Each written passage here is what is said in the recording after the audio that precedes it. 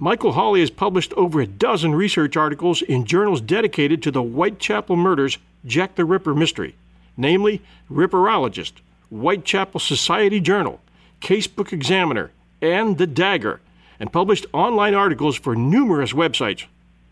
He was honored to lecture at the Jack the Ripper Conference in Baltimore, Maryland in April 2016 and Liverpool, England on September 23rd this year. Hawley will be appearing on the Jack the Ripper episode of The Legend Hunter on the Travel Channel in its 2018 season, and is the author of The Ripper's Haunts with the top book reviewer and author Paul Begg. He's also the author of The Watchmaker Revelations, a mystery thriller fiction trilogy with the first, The Ripper's Hellbroth, being published in 2017. Hawley holds a master's degree in science and secondary science education at State University of New York, College of Buffalo, and a bachelor's degree in geology and geophysics at Michigan State University. He's a commander and naval aviator in the U.S. Navy, retired, and is currently enjoying a career as a secondary earth science and chemistry teacher. He resides with his wife and 6 children in Greater Buffalo, New York. It's great to have you with us at 1001 Heroes Podcast, and I think today we're going to solve the mystery of who Jack the Ripper really was. What's been keeping you busy lately, number 1, and number 2, we would love to hear your opinions and story on Jack the Ripper. Well, it's great to be part of this. As you just made a comment about, 2 weeks ago I was in Liverpool, England at the Jack the Ripper conference doing a lecture on the recent discoveries that we made on Ripper suspect Francis Tumblety in January 2017, and that it was really enjoyable because it kind of shocked a few people there.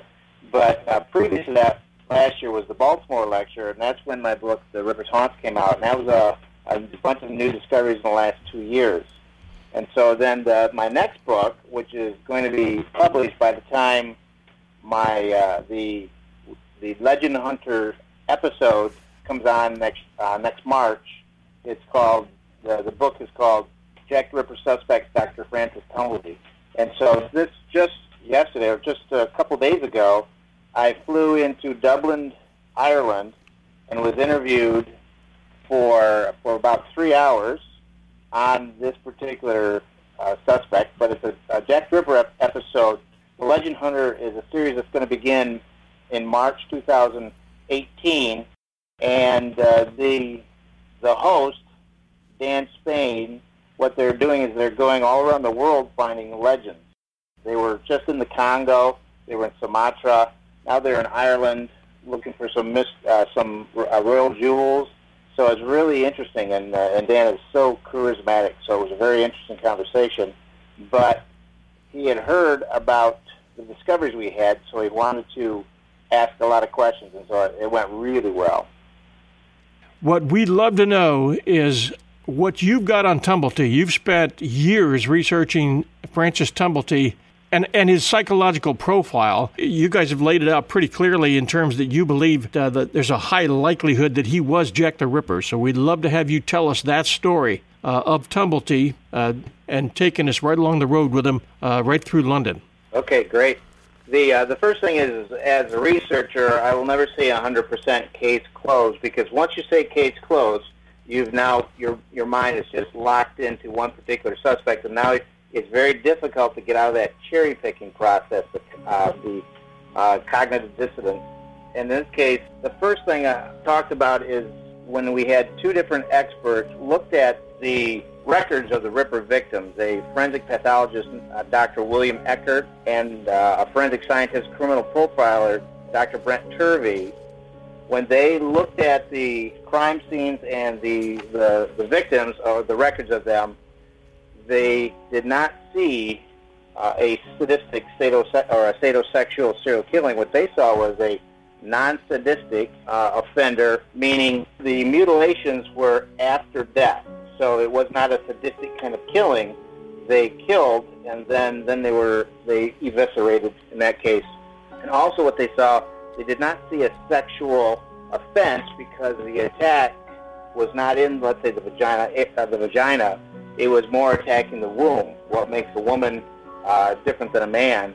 So what they were what both of them see, and this was independent of both, was they saw a behavior of anger retaliatory, and then they also saw reassurance-oriented. Anger retaliatory would be one example of that. That would be hatred of women. But the reassurance-oriented is interesting because that elements of that would be such as collecting trophies and putting, let's say, your victims on display, and also humiliating the victims sexually, or like a sexuality kind of thing, and trying to instill fear into the public. So both of those saw that. And so when we looked at Frances Tumblety, we see a lot of things. One is, the very first time that we got word of Frances Tumblety was Stuart Evans in 1992 received a private letter, or a letter that was written in 1913 as a private letter from the Chief Inspector of the Special Branch in Scotland Yard. And at that time, what that Chief Inspector was doing, it was a private letter to a famous journalist at the time named Sims. And what he said was that this was the first time that Stuart Evans had heard that the suspect, Frances Tumblety, was named. And here it is, Littlechild said that he was a very likely one. Here Stuart Evans has been, from today, he's been researching the Jack the Ripper murders for about 50 years now. And it was a shock to him back then, so it was like 30 years of research to even hear his name. Not just a minor suspect. Here is Chief Inspector Littlechild saying he's a very likely suspect. And so then Stuart Evans started researching for a couple of years and wrote his book and discovered a lot of material. And so then after that, he stopped researching Frances Tumblety. Then others got involved with Frances Tumblety's research, but a lot to the negative. And so a lot of the books were written that he was likely not even a serious suspect. So when I got involved in around 2009, I actually saw the reverse. And it wasn't just because of my looking at the same evidence. Well, I did look at the same evidence, and I really saw Stuart Evans' research as more credible. So, but then I started working, researching, discovering a lot of things. I have a background in research, and so I just kind of started focusing on that and discovered more and more things, and all of it, every bit of it, pointed towards not only that Scotland Yard considered Frances Tumblety one of the key suspects at the peak of the murders, that he could very well be Jack the Ripper, especially the recent discoveries that we've had this year. And reports show that he was when he was here, he was a loner. And but when he got here, within 3 years, age 20, he started working for an alternative doctor. This was a French cures kind of doctor. Lispinard was the nickname of the guy, and his name was Reynolds. But he was working in his office. And so one of the things about the 1850 census showed that Frances Tumblety was literate. So he could read all this material, and he was an office boy. But soon after that, he started working for an Indian herb doctor, R.J. Lyons, that was in Rochester for a few years. And the reports, a nephew who was only 4 years his junior that lived in Rochester with him, said that he started leaving Rochester at the age of 20, about the age of 20. And what he was doing was he was basically traveling, maybe not with the doctors, but he would be going to different cities and helping advertise them. But that was in 1850, but then by 1856, Frances Tumblety was on his own, claiming to be a full-fledged Indian herb doctor in Canada, London, Canada. And so within 3 years, he was in Toronto. He made, in today's value, $1 million. He was a brilliant man. He was very good at getting advertising. And one of the things, he would do the botanical medicines, and they called it Indian herb doctor, but there were a couple of botanical medicines. But at that time, allopathic medicine, which was the medicine with chemistry that the medical association recommended and the surgeons would use, that was kind of nasty at the time because they were still using mercury, and they were still bloodletting, so it hurt a lot. So there was a lot of mistrust among the public toward the doctor profession. So they would turn to his advertising for patent medicines that were from safe herbs. that were gained from local Indian tribes or whatever knowledge they had, right? Right, and he and amongst others too, but they would claim that they could cure all. And but one of the things it did was it made you feel good initially, and he would actually get a lot of great testimonials, and that's he would publish these testimonials that he was a par excellence. He was not really pushing Indian herb doctor medicines. He was pushing himself as the best Indian herb doctor ever.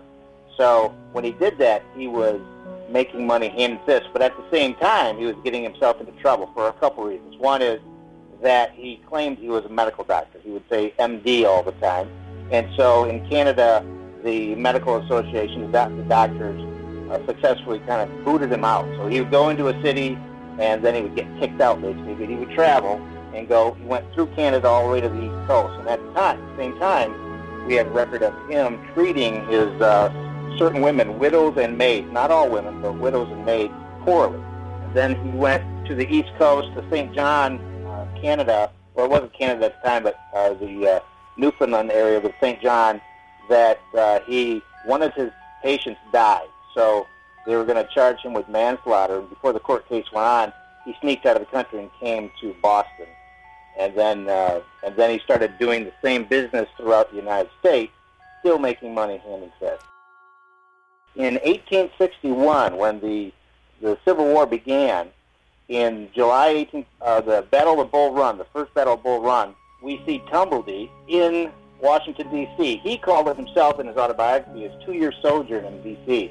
What he did is he tried to convince the General McClellan at the time, that he was a qualified surgeon and he wanted to get on his staff. Now, he really didn't want to get on his staff, but what happens is because he really did not have a medical diploma, if the U.S. Army has hired you as a surgeon, you've just bypassed a medical diploma. You are now an official surgeon, basically. He really wanted that, and so in the later years, he lied and claimed he was. But the general saw through him. But what he did was, back at that time, surgeons, to be the credible surgeons, all had anatomical museums to show that they created these anatomical models.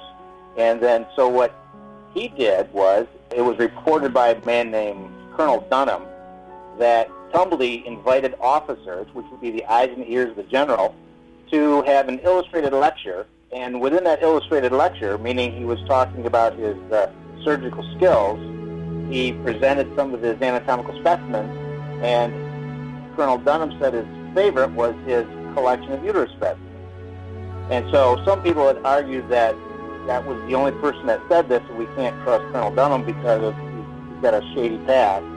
But what I found out was, just a month before he had that illustrated lecture acclaimed to, he was in New York City, and there was a New York reporter complaining about his office because he had pictures of anatomical specimens outside his office.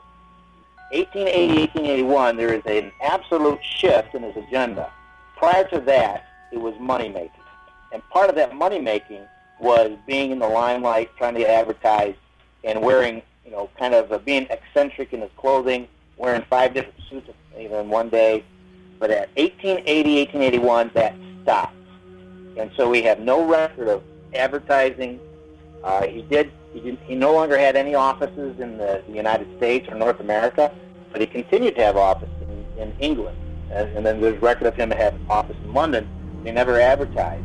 And so in January of 1888, the year of the murders, he talked to a Toronto Globe reporter, and he told that reporter that he was in constant dread of sudden death because of kidney and heart disease.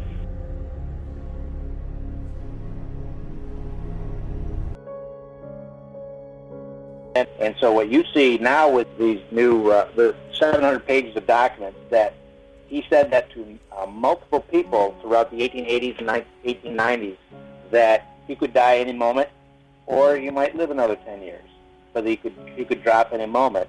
So you could see that he shifted into quality of life. And now he would visit cities that improved his health, such as hot springs.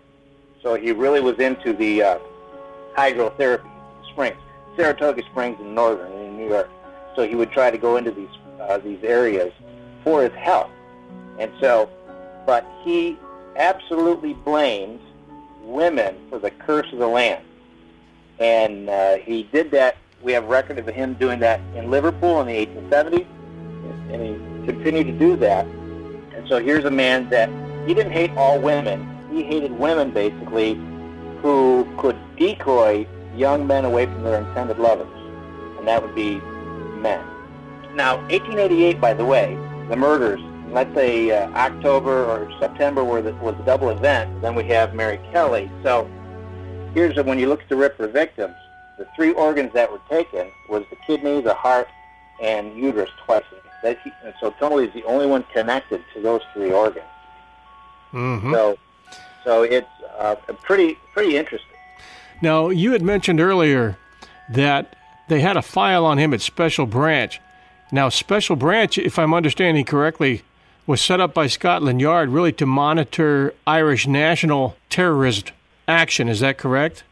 And, right. And the following question is, do you have anything that links Tumblety? They must have had it, but do you know what they had on Tumblety that linked him to the Irish national terrorist organization? A couple things. One is, I don't believe that large dossier was in Special Branch. I believe it was in CID. Okay. So the reason why many people think that Special Branch is because Chief Inspector Littlechild was the one that made the comment. So if I could read that spot that he talks about that. Here's Littlechild talking privately to a person saying, I never heard of a Dr. D in connection with the Whitechapel murder. Dr. D, by the way, is Druitt, because Sims, who was a journalist, believed Druitt was the murderer, thanks to McNaughton. But it says, but amongst the suspects. So here it is, amongst the suspects. Here's Chief Inspector Littlechild, who was not directly involved with the Ripper murders, but indirectly he was. Amongst the suspects means Tumblety was already a suspect when he got involved. He was a suspect by the investigative division, CID. And to my mind, a very likely one was a Dr. T. Sounds like T. He says he was an American quack named Tumblety and was at the time a frequent visitor to London, and on these occasions constantly brought under notice of police, there being a large dossier concerning him at Scotland Yard. So what happens is, as he continues, he talks about Tumblety, and he says that although a psychopathia sexualis subject, meaning gay, he was not known as a sadist. Then it says, which the murderer unquestionably was. That was part of Special Branch, which means Special Branch, as you said, they focused on the Irish nationalist issue, especially the violent branch of that, like the Fenians. So they could care less about him having a hatred of women. But Tumblety was already, 1873, Tumblety was in front of the judge, got arrested in London because of his little sexual assault relationship with a young man named Lyons. That would not have been Special Branch. That would have been CID. Right. So he already had a file in CID. So then it says Tumblety was arrested at the time of the murders in connection with the unnatural offenses and charged at Marlborough Street, remanded on bail, jumped his bail, and got away to Boulogne. Now, the point there is he was exactly right. But then it says here, he shortly left Boulogne, which he did because he went to Havre, because Boulogne is how you get across. So usually he left England on the west coast, Liverpool, when he went to New York. He sneaked the other way, got to Folkestone Harbor, and crossed the channel to Boulogne, which was how you did that with a ferry. And so then you'd take a train to Havre, France, and then you took the ship on November 24th. But it says, it was believed he committed suicide, but certain it is that from this time the Ripper murders came to an end. So when he says that certain it is that from this time the Ripper murders came to an end, he's trying to tell Sims that this is one of the reasons why he's convinced that Tumblety should be taken seriously. But Littlechild, although he was completely accurate, he was completely wrong when it says it was believed he committed suicide. Chief Inspector Littlechild's boss the next year was McNaughton, who was convinced that it was Druitt who committed suicide. So you can see why Littlechild gets mixed up. Yeah. If Francis Tumblety was a serious Fenian suspect, the dynamiters in New York were a huge thing. Littlechild had direct knowledge of what was going on in New York because Chief Inspector Burns of New York City said in 1884 that he was in constant communication with Scotland Yard because of this stuff. And so Littlechild would have known exactly where Tumblety was afterwards, because if he was taken seriously as a Fenian, he would have known what was going on with Tumblety in 1888, 1889. But look at it, in this private letter, it says it doesn't say that. So my point would be is, yes, he was definitely taken under consideration because of the Irish nationalist issue, because he traveled back and forth, and he was a rich Irish American. I'm hoping you can fill in a blank for me. One of the subjects I didn't cover in our 2-episode series on Jack the Ripper was the 22 Batty Street lodger. Okay. Could you explain what that part of the mystery was and why you think it was Tumblety? Well, that came from Stuart Evans. When what happened was right after the double event murders, Berner Street was where Elizabeth Stride was murdered. So the double event, and so Batty Street is pretty much right next to Berner Street. And so what happened was there was right that evening after the double event at 2 in the morning, a tenant came into I think it was 19 Batty Street that came in, and then that next morning the lady heard that him come in at 2 in the morning. So then the next morning the man had wrapped clothes and said, "Could you wash these and I'll get these later?" And so she noticed that the cuffs had blood splattered all over them. And so that was so threatening enough, especially when she got word that, here's Jack the Ripper kind of attacking again, or these murders, that the police got involved real quickly. And so apparently then it gets cloudy because we have different reports, and there is in the case we have conflicting reports. One of the reasons I believe is that Scotland Yard they were told not to talk to the press, and so in this case, a neighbor made a comment that so the woman would stop talking. So you could see that Scotland Yard got a hold of the woman to say, don't talk to the press. So, but a neighbor did and made comments that she said something to the effect about this foreigner that the person was, the lodger was. So then what happened was, in the early between 1900 and 1910, probably it was probably maybe 1908, 1907. What happened was this very same journalist that Littlechild wrote a letter to, Sims, wrote an article about some recent events about who possibly Jack the Ripper was, because at the time Sims was quite convinced that it was Druitt, made some comments about Druitt, but he also made a comment that some stuff happened in the paper about Jack the Ripper. This lady came up to him and said that she had Jack the Ripper staying at her place, and made a comment that it was an American that had the blood on here and on the cuffs. And what she said was that she saw him again in London somewhere. A doctor, American doctor, that's what she said. It was an American doctor. And so she was convinced that person was him. And so I think what happened was Sims contacted Scotland Yard and they investigated.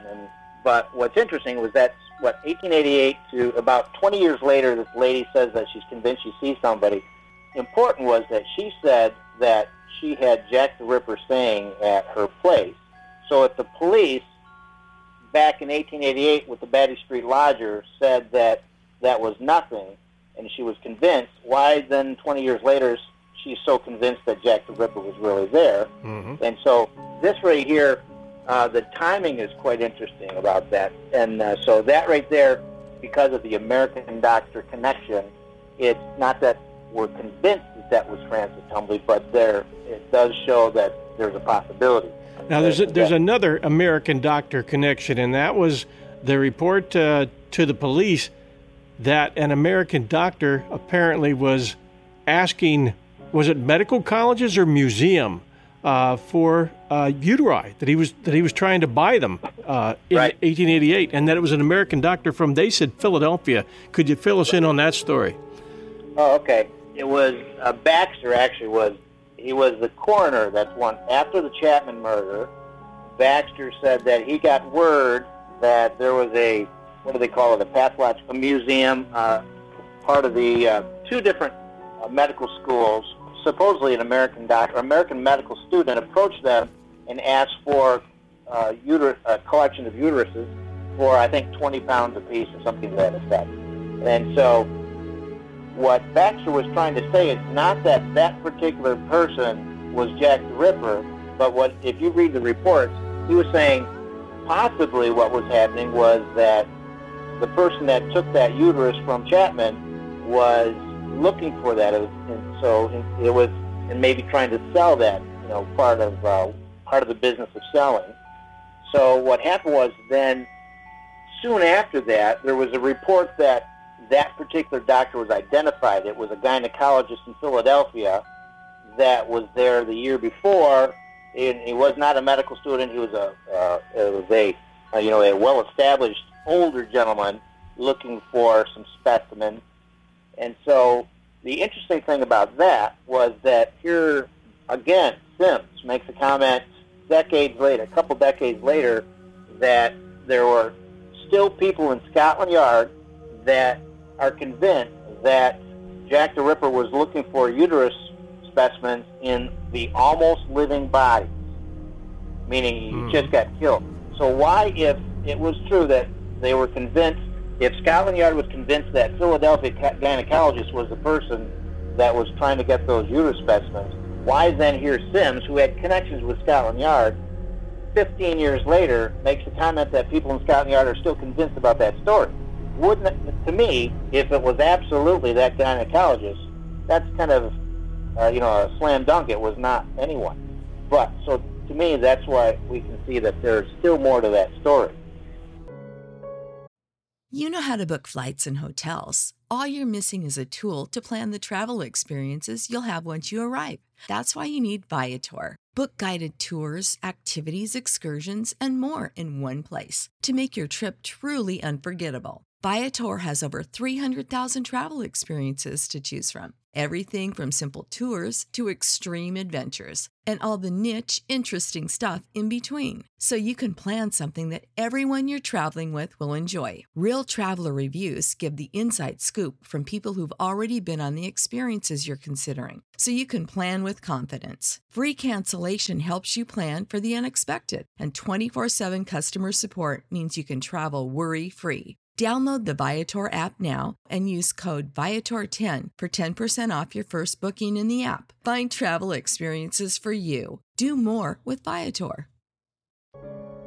There was a theory back then that Scotland Yard actually investigated that Jack the Ripper was looking for the elixir of life, and he was mixing herbs with the fluids of the uterus where life begins and trying to make this elixir. So here we know Francis Tumblety knew that allopathic medicine wasn't working for him, knew that his botanical medicine wasn't working for him, and it was at a time that actually people were looking for the elixir of life science. Even in 1888 to 1889, a French doctor named Brown-Séquard was claiming that he had powdered pig testicles, that when he ingested those, he felt just tremendous vigor. So there was a scientific search for an elixir of health, elixir of life at the time. So it wasn't just kind of like one of those bizarre things that was happening. And incidentally, at the same time the Ripper murders were occurring in the wealthy West End of London and the Lyceum Theatre, Dr. Jekyll and Mr. Hyde was being played. And the reporter said that the Scotland Yard was saying it was a Jekyll Hyde kind of theory because here it is, this man's looking for this elixir, and that's what happens with Dr. Jekyll and Mr. Hyde. Lo and behold, in that Lyceum Theatre at the time, we have Bram Stoker, author of Dracula, is the business manager. His best friend was Sir Henry Hall Caine, who was the boyfriend years earlier to Francis Tumblety. Right. And then in Lyceum Theatre, the people that worked there, they were members of this Masonic group called the Order of the Golden Dawn, and their primary goal was to look for the elixir of life. So it's kind of all these really kind of close correlations with this stuff. But yeah, it's all tied in. I did an episode on Mary Shelley's Frankenstein, and that book that she wrote in 1818 was inspired by a legend that she had heard of as she traveled up through Germany and passed a castle called the Frankenstein Castle, and that was inhabited by a mad doctor who was seeking, guess what, the elixir of life. So this is 1818. So yeah. this theory kept doctors' minds busy, I know, throughout the 19th century, and no doubt caused a lot of havoc. Well, as a matter of fact, what Francis Tumblety did was it was December. December 2nd, 1888, he arrived in New York, and in January 31st, 1889, he gave an interview to a New York World Reporter, admitting that he was in the Whitechapel district during the murders. He said, and that he blamed the British police for arresting him because they were basically idiots.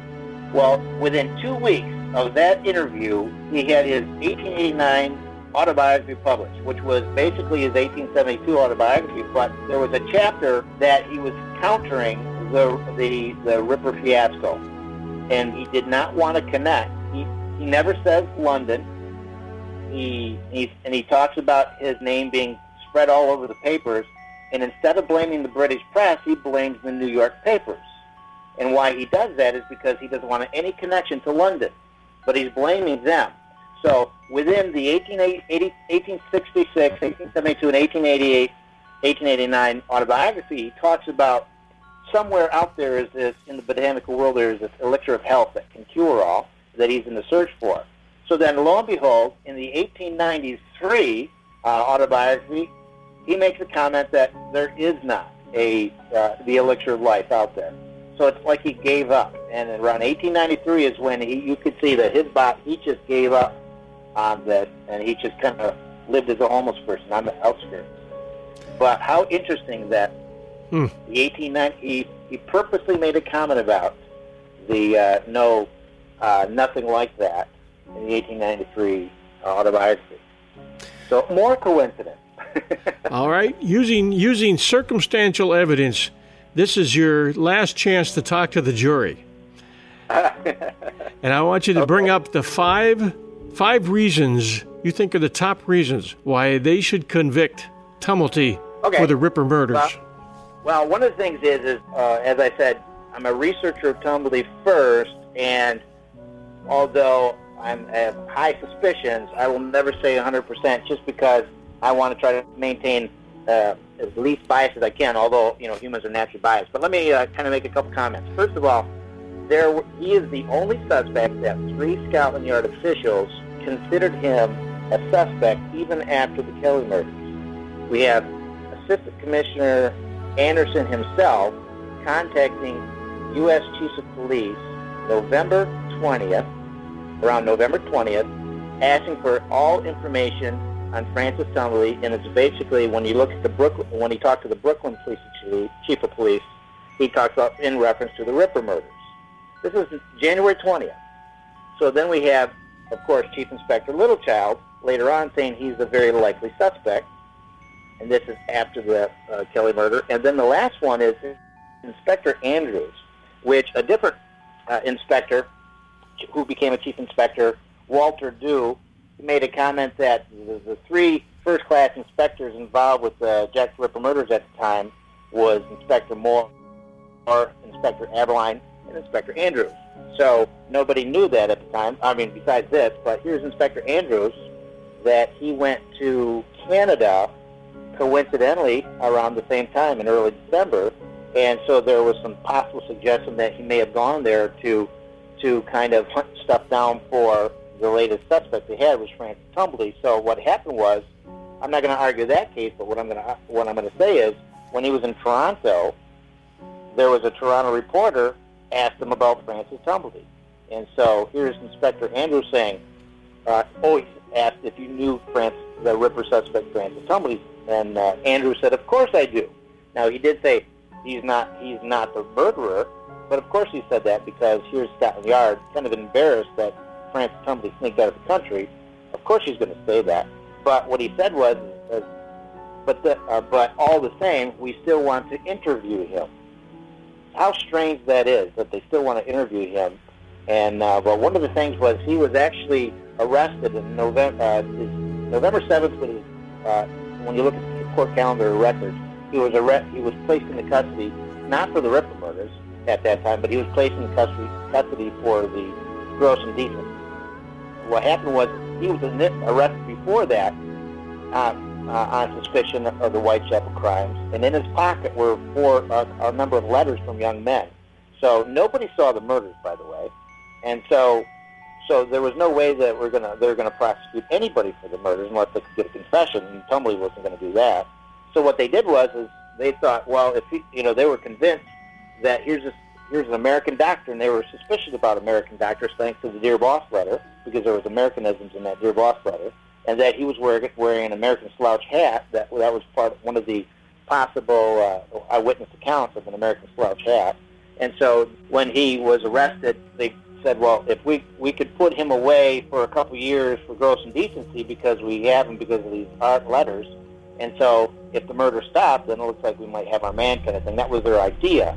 But what happened was when they arrested him a couple of days before Kelly murder, he posted bail, and even though there's no direct evidence to show that when you get arrested, when you go in front of the magistrate, you go into what they call a remand hearing, so to see if you stay in jail, in prison, Holloway Prison, until your committal hearing, which was November 14th. The judge or the magistrate gave him bail. So if you gave him bail on the committal hearing, you probably gave him bail on the remand hearing. And so what happened was he posted bail by November 16th. Now what happened was there was a grand jury. Now the Central Criminal Court case was going to be November 20th in front of the judge. November 19th was the grand jury case where now a jury of peers is listening to the case. What happened was they gave it a true bill, meaning there was enough evidence to prosecute, at least to take it up to the judge. So Tumblety's lawyer knew right then that he was going to jail. I mean, they were convinced enough about that. So what happens? On November 20th, Tumblety's attorney successfully postponed that court case to December 10th. So it was now December 10th, and at the same day, Tumblety takes about over 300 pounds of cash from his New York bank, and likely to help escape. And what happened is by November 23rd, we see November 24th, he's on the ship in Havre. So November 23rd, he was in Boulogne. So between November 20th and November 23rd is when he escaped. And then, but what's interesting is Littlechild himself said that he was seen in Boulogne basically on November 23rd. Well, what happens is that gross indecency case was legally postponed till December 10th. And so on December 10th, when he was a no-show, that's when there was a warrant out for his arrest. Why would Scotland Yard, if they were only concerned with Tumblety because of the gross indecency case, why would they know that he was in France on November 23rd? Because he was, just like the reports were saying back then, he was arrested, and their suspicion was because he might be Jack the Ripper, and they were just trying to hold him because of the gross indecency case. So that's what was going on. And so we have 3 Scotland Yard officials making reference to that. And then the other thing is that he does match what these experts talk about, the anger retaliatory and also reassurance oriented. And then what I already talked about is, if you look at the organs taken, let's say the canonical 5, let's assume that Mary Kelly was. And by the way, there's some I don't know who discussed it, but I have some conversation about Mary Kelly that I don't mind if people don't think so, but there's actually good reason why she was, because there's a difference between MO and offender signature. And so the MO is clear with the first couple, but the offender signature, you see it quite a bit in Mary Kelly with reassurance oriented. But it doesn't matter because regardless, in this case, but we have the uterus, the kidney, and the heart, and that's the only suspect connected to those. But then there was this there's only one inanimate object taken from these victims, regardless if we're going to talk about Tilly or not. But the other victims, there's only one inanimate object, and that was the wedding ring and the keeper ring of Annie Chapman. And so one of the things about Francis Tumblety was when he would get arrested for his sodomy and indecent assault with young men, and he would show in his pocket he had a whole bunch of expensive jewelry, and that he had cash in the other. He never mixed the two. You'd have to have cash on one side and jewelry in the other, and he would show that so that the police would treat him more like an higher status person. So and that's why he would do that. And then, so we have record a couple times of what he had in his pockets. And so it was really just basically expensive diamonds. So when they itemized the list of jewelry after his death, there was these imitation set rings, which could clearly have been the keeper ring and the wedding ring. So it was kind of a surprise that Tumblety would have these cheap rings in his pocket, which kind of conflict with the purpose of why he had those in the first place, and they were never reported before. So they could very well have been those rings. But more importantly is that if you look at all those Ripper victims, nobody knows why Jack the Ripper took those rings, and if it was because of let's say a trophy thing, why did he not take trophies from anybody else? Well, if Francis Tumblety was Jack the Ripper, there's an absolute reason why he took those. Because Francis Tumblety hated male and female union. He hated heterosexuality. He blamed the women for this. And so that was if you look at any object on these women, that was the only thing that was a symbol of male and female union right there.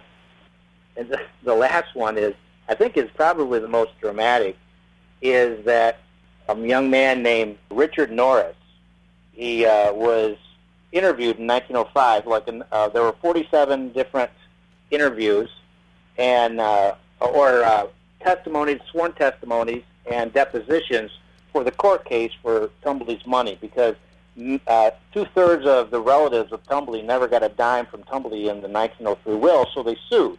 They tried to claim that Francis Tumblety was not of sound mind and body in 1903, therefore his will is now void, therefore the family members get equal amounts. That's what they were trying to do. Well, the attorney and the judge really could care less about his life except those last 2 years. So those interviews, was focused on between 1900 and 1903. But they also had lots of interviews about people that knew him since 1880, 1881, and they wanted to show a pattern of behavior. They knew that he was very eccentric, but they wanted to see what happened, what changed in the last 2 years. If they could prove that his personality changed completely or something weird, then he was senile, and that's what they were trying to do. It didn't work, but it showed that he was eccentric all the way. But young Norris admitted in 1881 that Tumblety, like he always did so many times, he picked young Norris up. Norris was 19 at the time, 1881, and Norris asked, Tumblety saw him at the St. Charles Theater in New Orleans, and asked him if he could write a letter for him. So he brought him up. So he said yes, and brought him up to the room. So Norris is explaining what happened in 1881. Tumblety was there for a couple months. First, he was in the St. Charles Hotel, and so in there, I want to kind of read what Norris said. He said he saw a large tray, a trunk. Tumblety had a large trunk, and he said, then there was this sort of tray in the trunk, and there were all sorts of large knives in there, surgical instruments. And so what he's talking about is Tumblety was showing him his collection of surgical knives. Now, this is 1881. This is the 1880s. So then he goes, so what happened was Norris was smoking a cigarette at the time, and we knew that Tumblety was a big cigar smoker. So he said, Norris says, there were large knives in the trunk. Then he came over to me and felt my pulse and felt my legs. He says, I was smoking a cigarette at the time, and he said, throw that away. And he handed me a cigar, saying it was bad to smoke cigarettes. He said, the trouble with young men are those cigarettes and those confounded streetwalkers. He said, if he had his way, they would all be disemboweled. This was 1881. Now, the interview was 1905. So some question is, well, is the guy telling the truth? Well, this person, Richard Norris, was the telegraph operator for the chief of police for New Orleans for decades. And as a telegraph operator, you're handling classified information. And he and his brother, by the way, had awards. They were well respected in the New Orleans Police Department. And this is 1881. 1894, 95. Now, here's Norris. What happened was then Tumblety molested Norris a bit. So he talks about Tumblety being a hermaphrodite and all that kind of business, and having this habit of killing women, he'd say.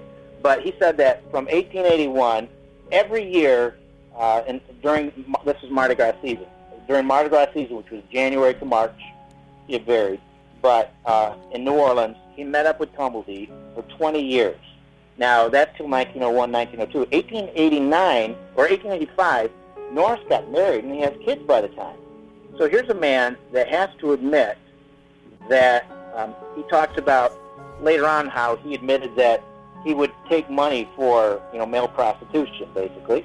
And that's what he knew, that Tumblety, had the liking for him. So he says, I don't do that thing unless I get money.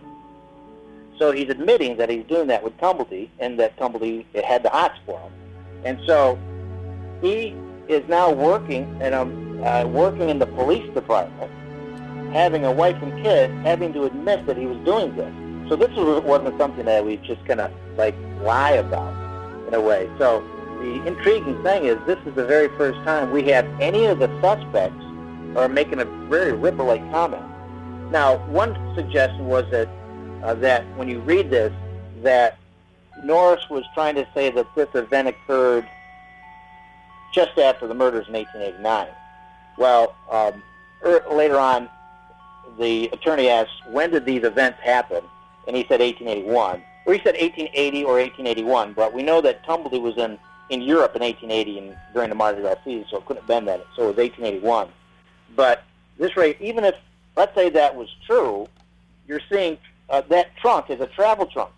Tumblety had surgical knives from 1881 to 1889. He's traveling with them, and and everybody, the reports show that half the year throughout the 1880s he was in London. So with that trunk. So how intriguing is that? Yeah, so, that puts him there with the weapons, no doubt about it. And here's the interesting thing is when I wrote The Ripper's Haunts, we didn't know about this, and then when we had Paul Begg, who's the top book reviewer. He's got dozens of books. When he had read my book, he said that, we have to take Francis Tumblety seriously now. This guy, Paul Begg is a serious reviewer. If you've ever seen any of his book reviews, he's straightforward. I mean, if the facts don't fit, he lets you know. Mm-hmm. So it was because it's laden with facts. And then, lo and behold, this comes up. So it's like, to be honest, what happened is when I found out that that Francis Tumblety was buried an hour and a half away from my house, that's why I wanted to first focus on this. This was kind of a, who's Jack the Ripper kind of stuff, CSI stuff. Well, I was going to focus on Tumblety first. When I'm done with him, I was going to go to Druid, because I was kind of curious about Druid. Then I was going to be curious about, just kind of go through the suspects and see what I could find, because I just love research. I just keep on finding more and more stuff on this guy. So basically, we're not done. Well, it's ongoing. I do understand that. It's been fantastic having you on with us. You've been a great guest.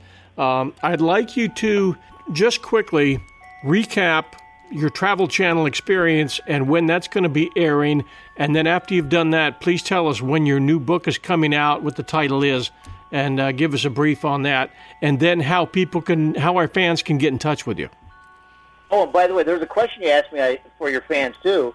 They can help out. Francis Tumblety, he was in basically almost every city in the United States getting in trouble. So if you want to go into any of the archives and find anything arrested, you could find something on Francis Tumblety, by the way. Great. How do you access the archives in your city? What's the best way to get in those old newspaper articles? How do you do it? I think you would probably go to either a library, or it just depends. Sometimes you have to go to local historical organizations there, and then they can actually really direct you in the right spot. Name some cities both in the U.S. and in Central America and in Europe where people could look. Okay, well, that was the other surprise, that he visited Mexico. And then he likely traveled to Mexico. He loved trains, but Mexico didn't have too many access that well.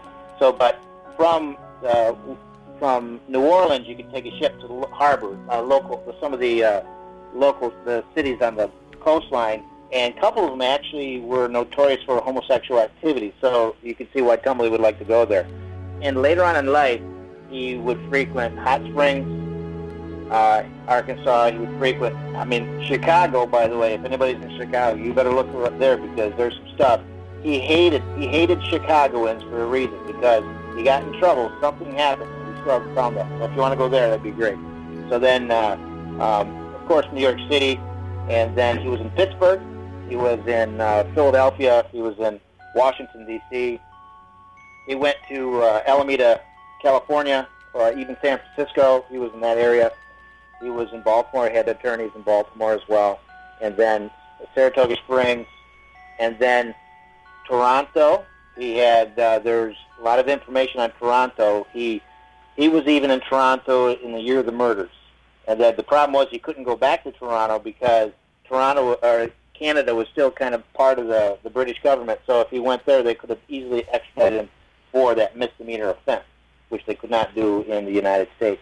So he stuck with the United States after the murders occurred, and then possibly went into Central America. There is hints that he went to Central America, but definitely the young man said that. He said, "Come to me to Mexico." But then, so those are some of the cities, and then probably any of the other cities, because he really did frequent. He loved cities. He was a city person. He loved to frequent the slums. And what would some of his last names be if you were searching? If it wasn't Tumblety, what were some of the aliases that he used most often? Okay, one of the things is that Tumblety, by the way, that name is a brand name, kind of like Trump is a brand name.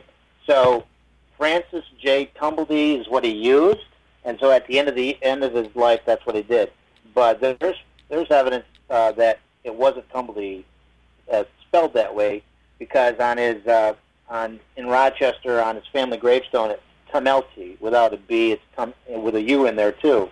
And his mother and father on there. His brother Lawrence is there. All of it says may he rest in peace. And here's, lo and behold, we have Francis Tumblety at the bottom here, and it does not say may he rest in peace. He used the name Smith a couple times. Now here's another interesting thing. He used Frank Townsend only twice. When he sneaked away out of England in 1888, he used Frank Townsend, and when on his deathbed, or when he sneaked into 1903 when he went in there. And by the way, the 1901 will they had, will and testament, was considered still valid, real, and in there he bequeathed $1,000, which is $10,000+ today, to the Home for the Fallen Women. This is the type of women he hated worse, but he did it. Why? Because he was Catholic. And back then he believed, like a lot of them at the time, which is not part of Catholic doctrine, but he believed this, that he wanted to grease the skids of heaven. So, so that's the only. He didn't feel guilty about anybody. So, but so then what happened was just a couple days ago, I was flown to Dublin, Ireland, and we spent 3 hours interviewing pretty much what you're talking about. What happened was the producers of the Legend Hunter went to England and London, and they asked if there was any new and surprising information. So what they said was, you got to talk to this guy named Hawley. So then next thing you know, the producer was talking to me, and then I got a ticket to go there. And so we talked about very similar stuff. Now, and so I kind of presented that. Some kind of different kind of questions, but it was really enjoyable, and I did enjoy shocking them with a few things. So, but they were so excited about that, their little episode on this, that it's a Legend Hunter. So they've gone to a bunch of different places, I was telling you earlier, and they think that this episode is going to be the best one, so they're going to do it first. That's great. So look for Travel Channel, the Legend Hunters. And it's 2018, so is that January 2018 or No, they said that their episodes start in March. Okay, March. 2018, and then So our fans can look for you there. How about your upcoming book? What do you have? Right, and then Sunbury Press is the publishers, and then they will have this book. It's called Jack the Ripper Suspect, Dr. Francis Tumblety. I wanted it straightforward. This is what it is. It's right on it. So if you're looking for that, that's what you're going to get. And it's got, I just scratched the surface. I'm telling you, there is an unbelievable amount of information. What I did is I go through his entire life to show what type of person he was, what was going on, when he was kind of cruel to widow or maid. Even in his autobiography, he talks about bragging about 1866 autobiography about bragging about being threatening to widow or maid, and surprisingly, that's taken out by 1872. How do our fans contact you if they can find information? Oh, probably the best way. I do have some Facebook pages, but I have my website, which is michaellhawley.com. So the letter L in the middle for my middle initial is my website. I do have a website email that I look at, every so often. I have a Facebook page called The Watchmaker, and the reason why it's called The Watchmaker is because my fiction series is that's the protagonist, the hero, and the very first book is called The Ripper's Hellbroth, which is being republished like today, and so it'll be out, and it's basically a fictional version of The Ripper's Haunts, which was the nonfiction that I lectured last year. And fans, that's Michael Hawley. Hawley spelled Hawley. Michael, thank you so much. It's been great having you as a guest, and I want you to get in touch with me as soon as any good information turns up involving the Ripper case. I will. Thank you very much. Thanks for joining us. It's been a pleasure, and we'll look forward to staying in touch. Great. Okay. Bye-bye. Thank you for joining us at 1001 Heroes, Legends, Histories, and Mysteries podcast. We enjoy your reviews at Apple iTunes Podcasts very much, and would like to remind you that November is new subscriber month for us, so please help a friend subscribe to our show. Apple users or Android, it's all good, and we appreciate your loyalty as fans. Stay tuned in the weeks ahead for more exciting shows on a wide variety of topics, and check in with us at facebook.com/1001 Heroes whenever you can. Coming up next week, American Ripper, the story of H.H. Monroe. And the entire show will feature an interview with Jeff Mudgett, great-great-grandson of H.H. Monroe, the American Ripper. And some reviews. Always interesting by Scandinavia, 5 stars. Great to hear parts of history uncovered. Great history by Candy Traveler 16. 5 stars. This is a great podcast if you're a history buff. I was so excited to find the episode about the Culper spy ring. It was a great listen. This is a great podcast by T3000. Rating 5 stars. One of the best podcasts out there. A great look at history by Moishiro. 5 stars. Thank you all so very, very, very much, and keep sending those reviews. We appreciate them. This is your host and storyteller, John Hagedorn, and this is our story.